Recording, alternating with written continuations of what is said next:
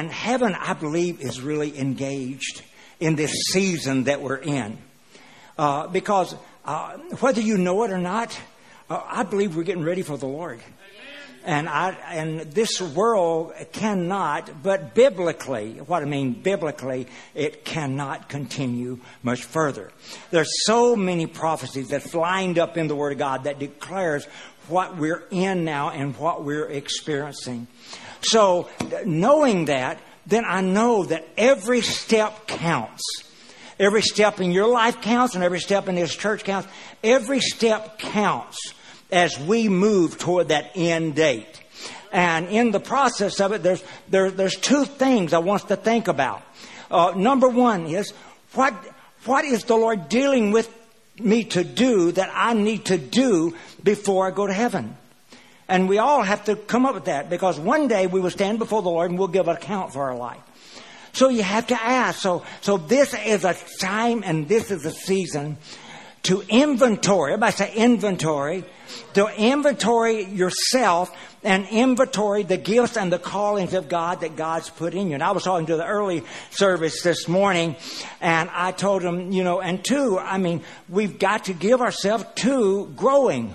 And growing in the Word of God, growing in knowledge of the Lord. Because I would hate to get to heaven and the Lord say, well, you didn't gain what you were supposed to gain. You're in kindergarten heaven. And I would hate that, because I believe there's certain things that God wants us to gain in this life. And so it's very important that we remain diligent, because the most important thing is not my issues that's going on. The most important thing is God's issues that's going on that He wants me to be involved with. And the second thing is this, because the Bible tells that right before the Lord comes, that we're going to experience the greatest revival that the world has ever known. Evil is building up, but I want to tell you what, there's some other things that's building up too.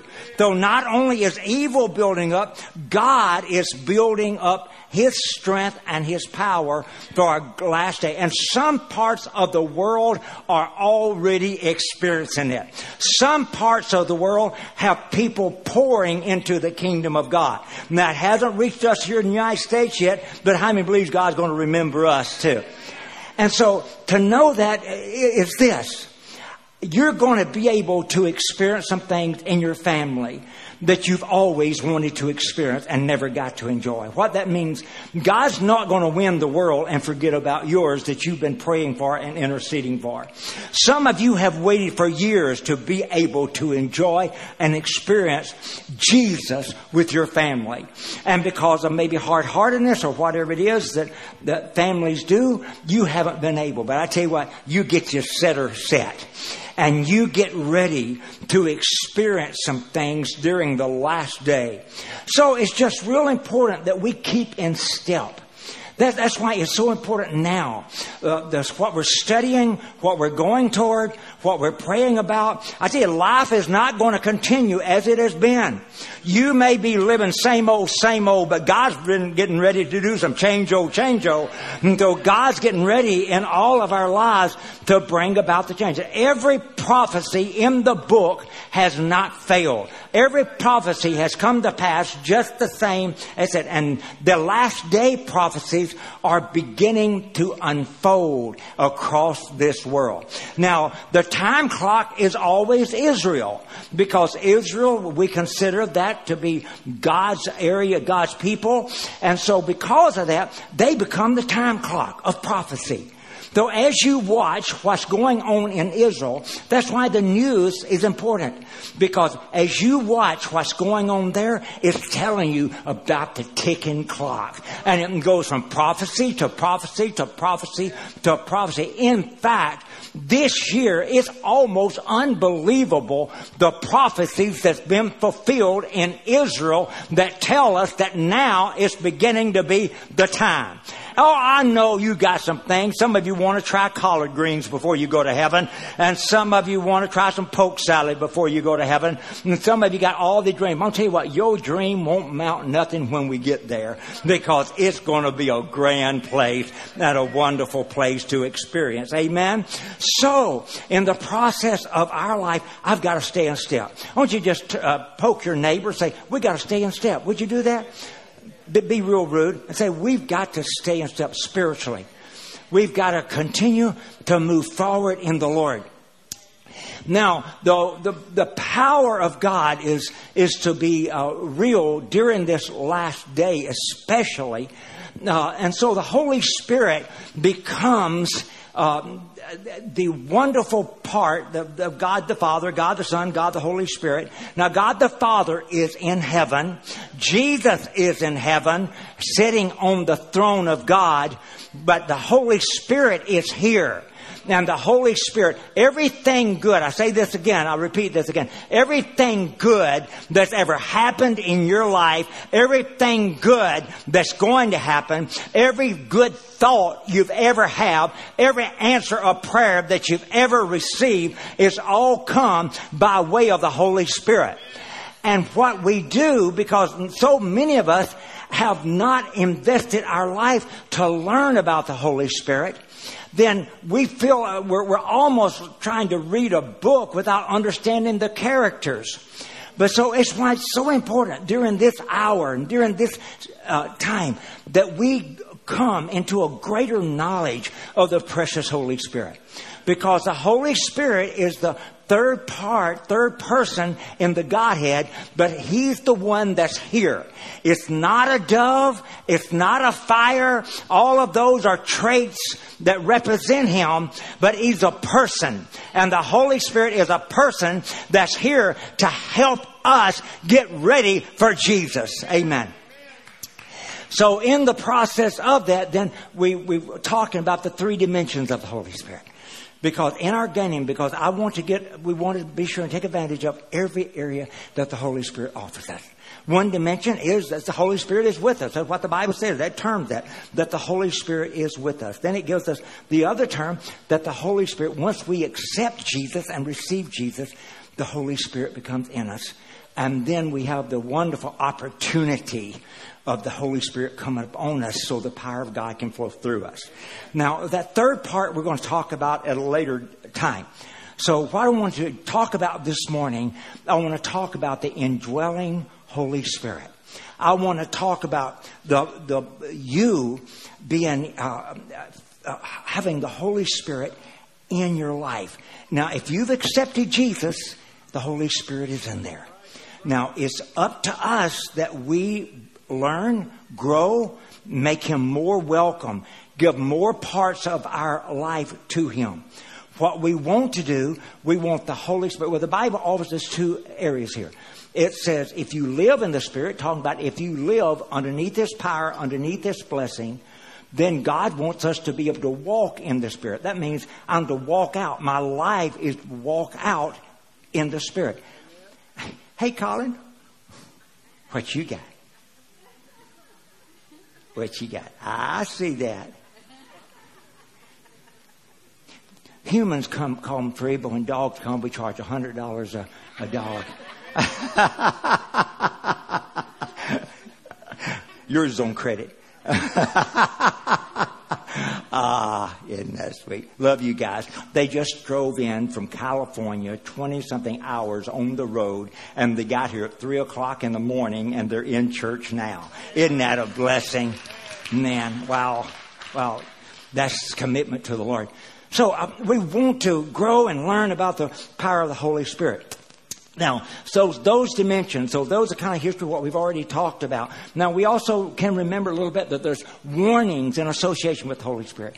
Because the Holy Spirit is so gentle, so wonderful, so kind, so tender, so sweet. I mean, the Holy Spirit is there. And Jesus said that the Holy Spirit is here telling us about Jesus. That's why For you to learn about the Holy Spirit, you're going to have to become a student of the Lord. Because it's easy to learn about Jesus because the Holy Spirit is always talking to us and revealing Jesus to us. That's what He did. Jesus said He takes a mind and He shares it with you.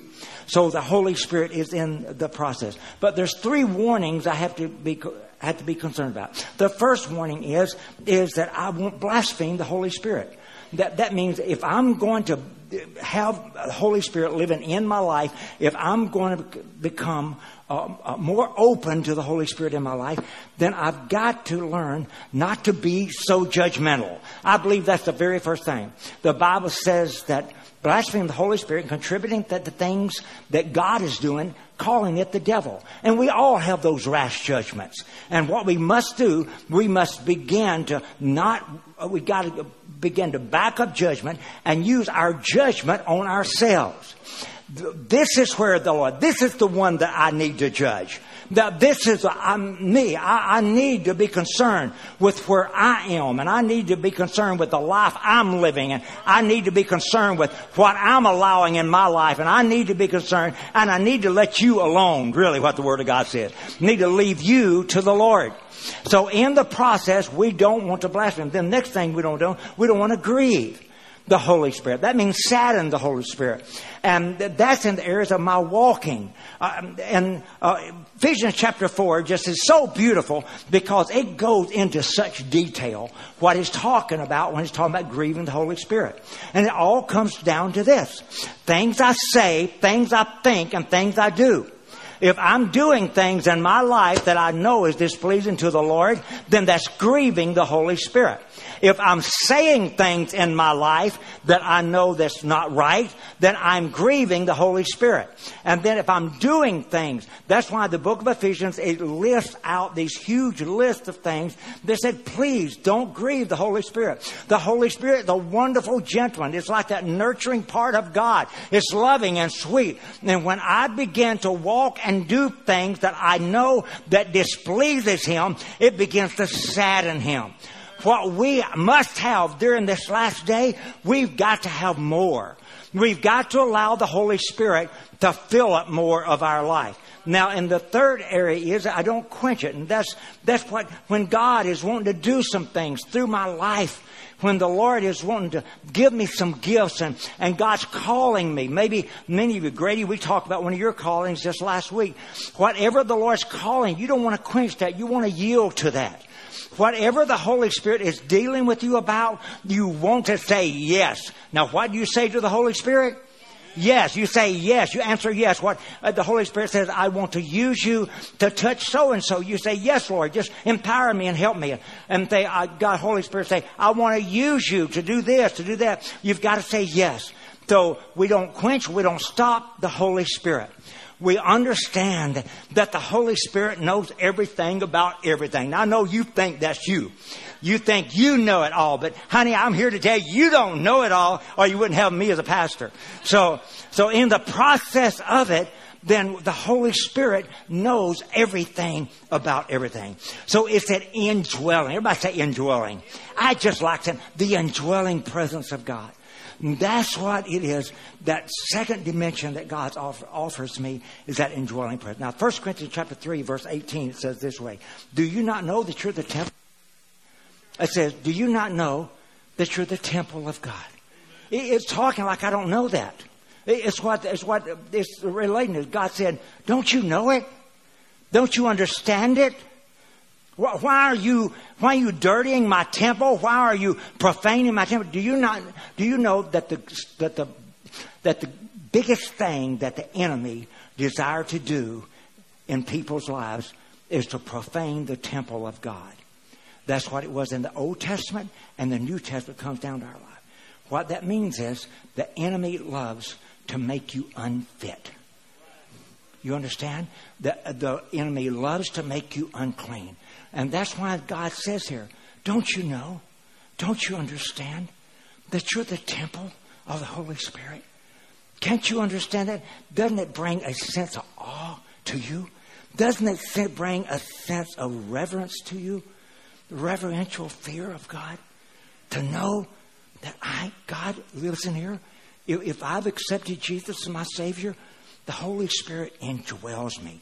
Now, chapter 6 of that same book, it says, or do you not know that your body is a temple of the Holy Spirit?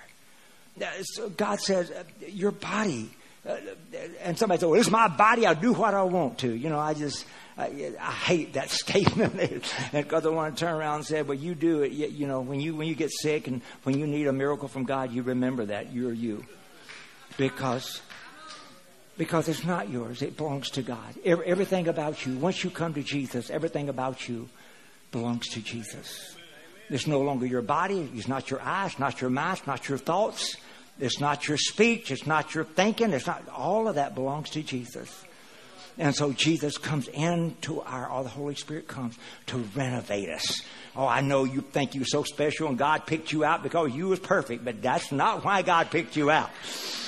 God picked you out because you wasn't perfect, but He knew that He could work in you.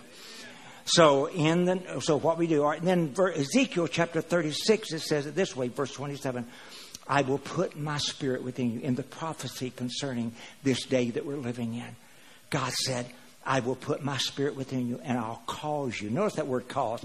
I love that word. I don't like it when God leaves it all up to me to make the decision.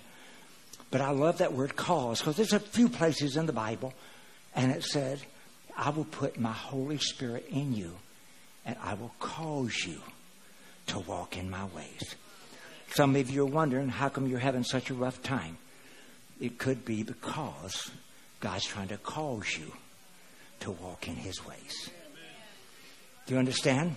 And so it becomes a real tussle. I don't know where I'm getting all my words this morning. I backed up about 50 years, but in the process, I'll go with it. In the process, it becomes a real struggle inside our life.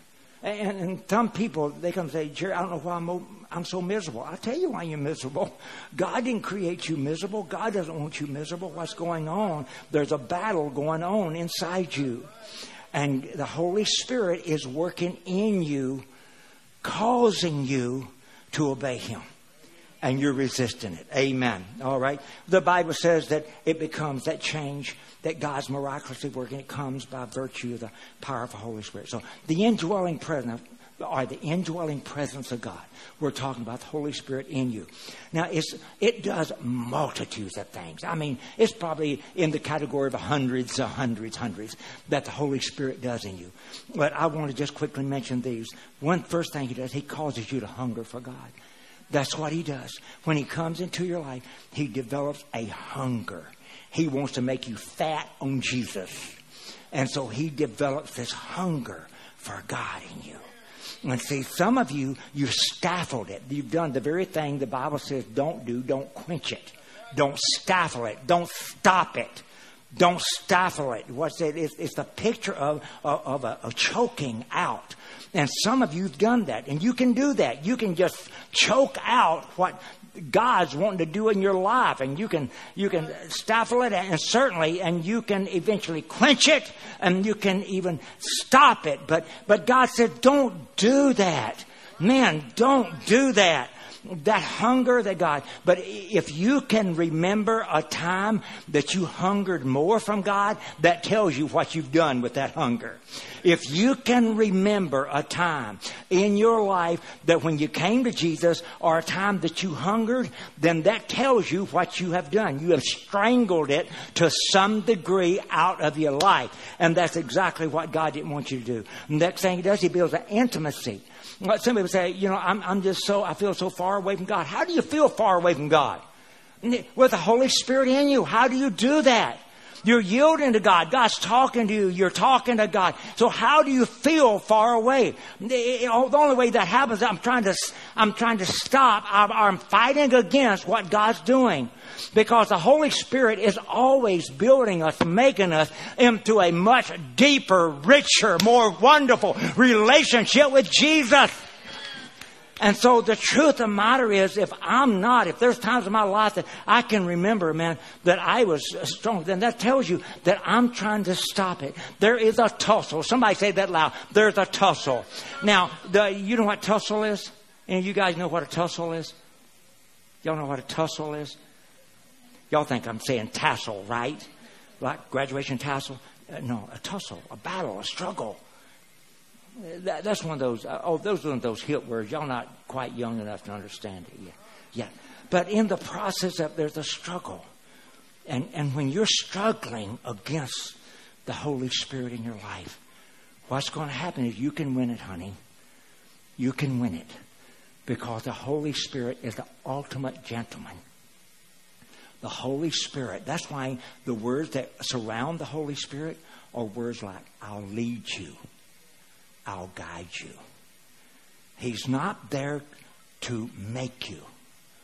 He's there to lead you. So each one of us in our life,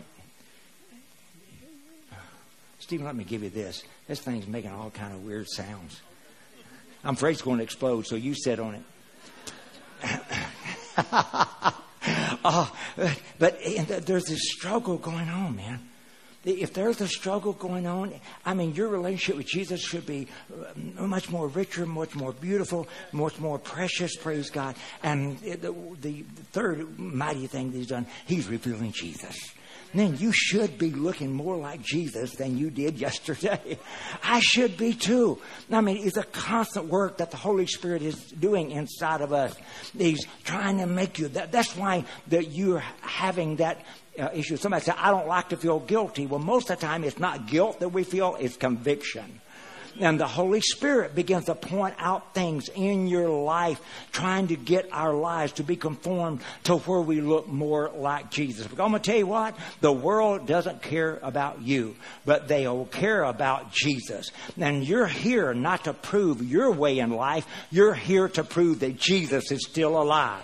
So what that means is this: the more you look like Jesus, the more you act like Jesus, the more you talk like Jesus, the more the world will know about Jesus. Amen. So in the process, the Holy Spirit is trying to be. So we are the temple of God. I mean, man, the Holy Spirit is in us.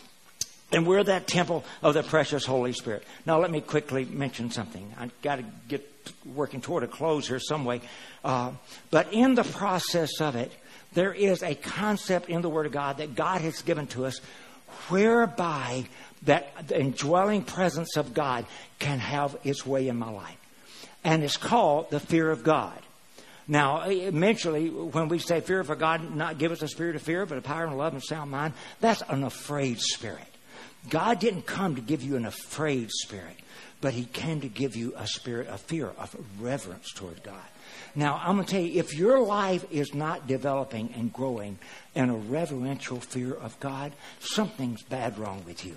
I'm serious. That something needs to be fixed, because God gives into our life. In fact, the fear of God is not just an Old Testament concept, and it's not just a New Testament concept, and it's not just a future. Because fear of God, the reverential fear of God, was in the life. It was the major theology in the Old Testament. It's the major theology of the New Testament, and it's the major theology of our future home. God never wants you to lose the reverential fear of God. Now, what is it? It's to walk in the fear of God. It's the daily walk in recognition of who He is and what He is. The fear of the Lord is something a married person. Let me see. I've got just a few minutes. So I'm trying to pull out and decide what part to use here. But a married person understands fear and love. They understand that, because the person that you love, you also fear that you will hurt them. You fear to disappoint them. The person that you deeply love, you're concerned about what you would say that would disappoint them. You're concerned about trying to plan a future without them. And so if you're married here today, you should have an understanding of fear and love, because they work side by side. Fear is not that I'm afraid that God's going to hurt me. Fear of the Lord is I'm afraid to do anything in my life without God. Amen. That's the same development. The reverential fear is like a father and a son. When everyone wants that obedient child, that loving, caring child, that's not afraid of their daddy, but is always concerned and never wanting to disappoint their father. And that's where it is when we're talking about the reverential fear of God. And that fear of the Lord, that God, it is such a major concept in the Bible. It's what God gives us to be able to become an invitation to the Holy Spirit to greater fill my life. If you're not working toward the fear of God in your life, if you're not developing that up in your life, let me say, your life is going to be a disappointing life for you. Because if you want greater measures of God, the goodness of God, the greatness of God, and the power of God, the preciousness of the Lord, it's going to come through your reverential fear. It prepares the temple. It prepares the life for God. It prepares us as I have reverential fear toward God. It's a huge invitation. It's like one of those planes when you're down on the coast and they're pulling that huge sign behind them, and that plane is pulling that says, you can eat at Joe's, it won't cost you but $4,500 and you can get a meal. But that's what it is. It's a huge invitation that comes out of your life. And it says to God, I want you enough to care what matters to you. I'm preparing my temple to be a holy temple because you're a holy God before me. Amen. So it becomes that sense. And in fact, the fear of the Lord is so powerful. The book of Acts is so wonderful. That's really where the Lord dealt with us in this season of our life. Because it's so powerful, because there's this principle of the fear of God that worked through. It's in Acts chapter 2, it's in Acts chapter 4, it's in Acts chapter 6, Acts chapter 9, Acts chapter 19. Throughout the book of Acts, it said that they walked in the fear of God and wrought miracles among them.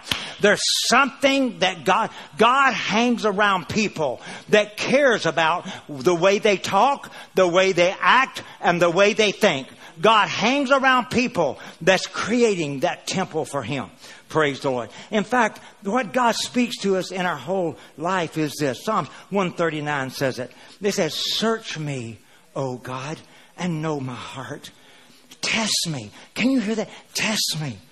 See, some of you don't realize you're going through tests right now. There's things that we allow in our life, and it's really just a test. God's testing you. God's testing me. God, and that's why He says, test me and know my thoughts, God. Test me if I'm thinking the right thing. Lord, test me if I'm talking right, Lord. Lord, test me. Test me if I'm acting right and I'm treating people right, God. Test me, oh God. And then it closes up with the next verse. It says, point out anything in me that offends you.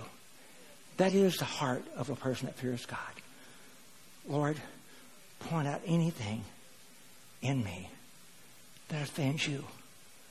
Because, Lord, that's my heart. I want to please you. It's time to go. What is the fear?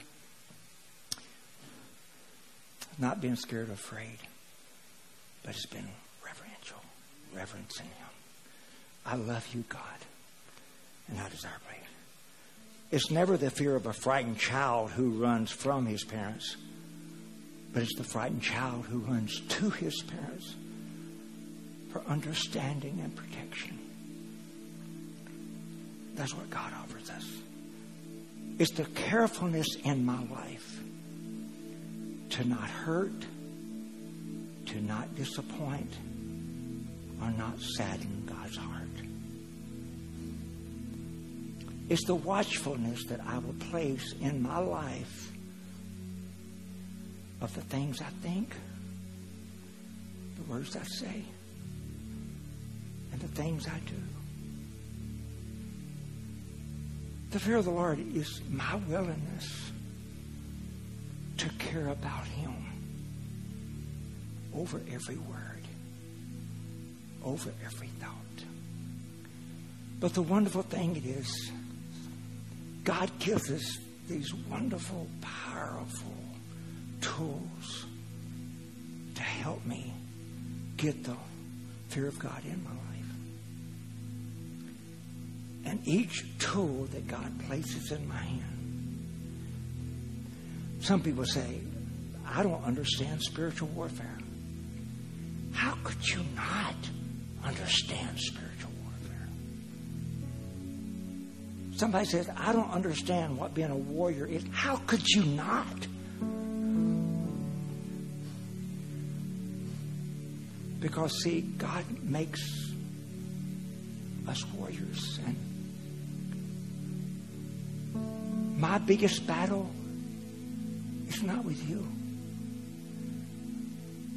My biggest battle is surrendering me to God.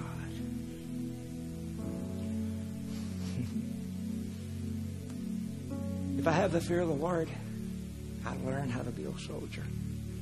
I learn how to be a warrior. Because to destroy my flesh that fights against God, there's something in me that doesn't want to invite Him in me.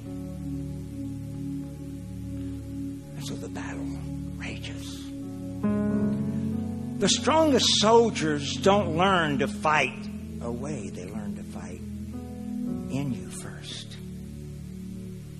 And then as God makes you a soldier, how to destroy that that's trying to profane God's temple. And I mean, it's just the same it was in the Old Testament when the enemy would come to profane God's temple, and God's men would stand there and they would say, we will not allow this. We will not allow this. We will not allow this. And they would stand as strong soldiers to destroy, to fight, to knock down whatever they could so that God's temple wouldn't be profaned.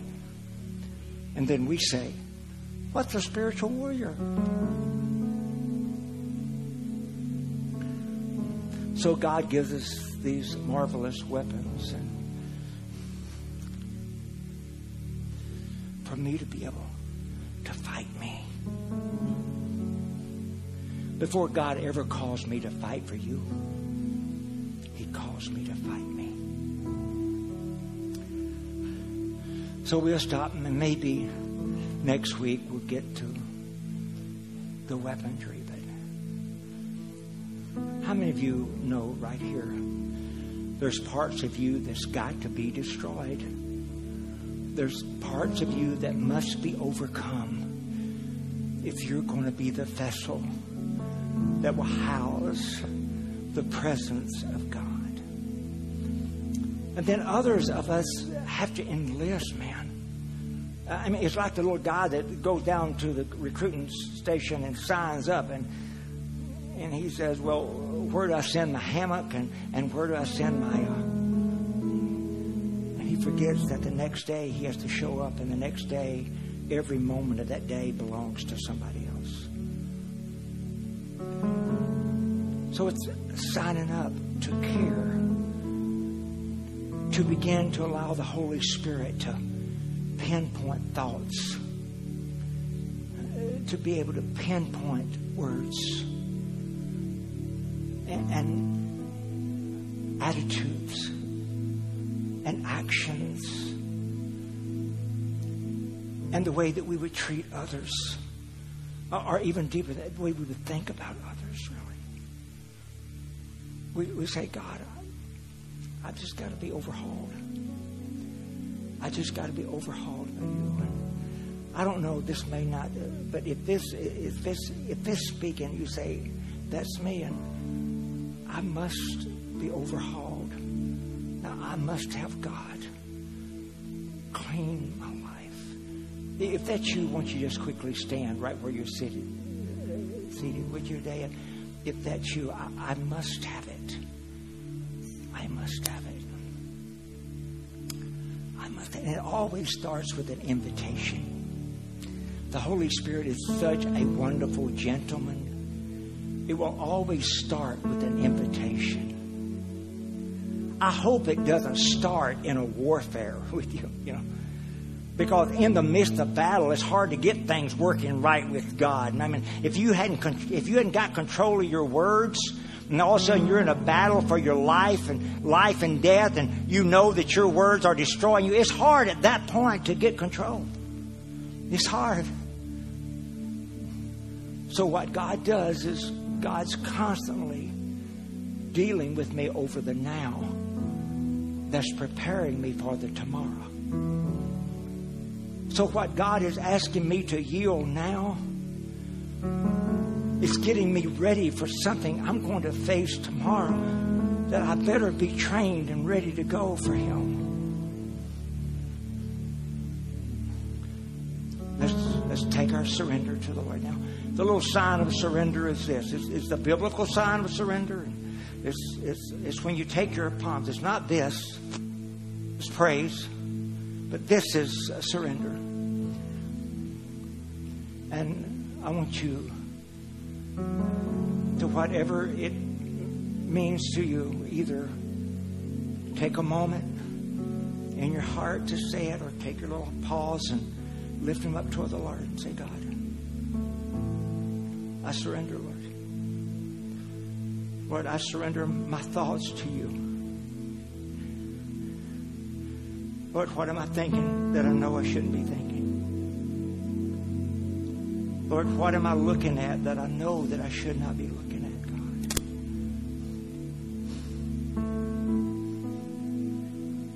God? Lord, what am I saying? Lord, I surrender my words to you, Lord. Lord, that you can work in me and cause words of life to come forth, Lord. Because the Bible says, Lord, I have the choice. I can choose life words. I can choose death words. I can choose ugly words. I can choose sweet words. I can choose words that defeat, or I can choose words, Lord. I surrender my words to you, Lord. And Lord, I surrender my actions to you. When I haven't acted right, walked right, done right, Lord, I surrender to you. I surrender to you, Lord.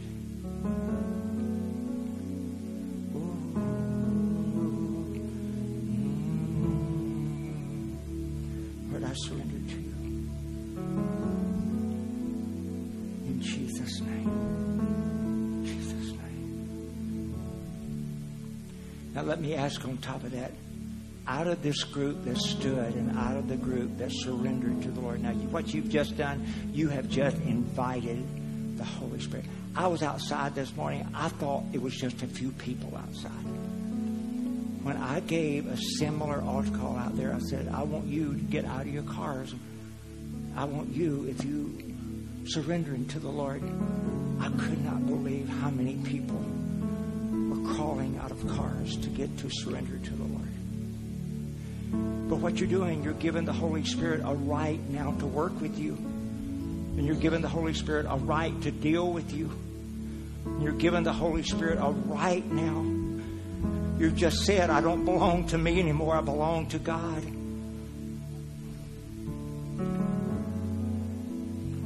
Now, out of this group that stood, there's some here today that you need to make a vocal expression of the forgiveness of the Lord. Through words of something that has possibly hurt others, and it's just real important. Sometimes it's important that I confess my faults by coming and standing. If you're here today and the Lord has been convicting you, and you know that you need forgiveness along with surrender, if you need forgiveness, I want you to just slip out and come right here with me very quickly. Would you do that? If you need the forgiveness of the Lord, if you need forgiveness, I want you to come on. If God is dealing with you, not only do you need surrender, but you got to start. You got to get the slate clean first. You've got to get the slate clean. So come on quickly. You need to get that slate clean. Oh yes, Lord. Because see, one of the greatest tools God gives us to develop the fear of God is the blood of Jesus. That's the greatest tool. And me learning to be efficient or proficient in the blood of Jesus can mean my whole life. It can mean my whole future. Does anyone else want to join these? We just wait just a quick minute. Anyone else that you need not only surrender, but you need forgiveness? So come on. If there is, then you come on right here. If you need the forgiveness of the Lord, come on. Sometimes it's just good that I confess it before God and everybody, you know. So it's just good that I just do that. I clean it out. I wash it out. I clean that slate out. Oh, I just clean it out. Praise God. Oh, yes, Lord. Oh, yes, Lord.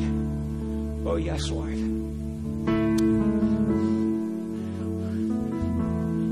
Now, if I'm going to develop the fear of God right, I must become real proficient on using the blood of Jesus. Because the blood of Jesus says, if I will confess it to Him, that He will forgive it. And He will cleanse it. He'll make the slate clean. Give me a new start. Let me try it again. So, right now, just go ahead, right in your heart, and use that blood. Just say, Lord, I don't have confidence in me, but I have confidence in your blood. And I ask your forgiveness, Lord. And I'm not going to beg because you died so I wouldn't have to beg, Lord. I just receive it by faith. Your forgiveness and your cleansing, Lord. I thank you for washing it out of me, Lord. For washing me, washing me, washing me, washing me, washing me, Lord. Thank you for washing me, Lord. Thank you for washing me. Now, the proficiency of using the blood of Jesus is that we're going to never let that come up again. What's under the blood's under the blood. And it stays under the blood. So just don't let the devil ever bring it up to your mind again. What God forgives is gone. So never let the devil bring it up in your mind again. Praise God. Stephen, this is our closing prayer as we sing this with Stephen. God bless you. Love you with all that I have, to give to you all that I am, to love you with all that I have, to give to you all that I am.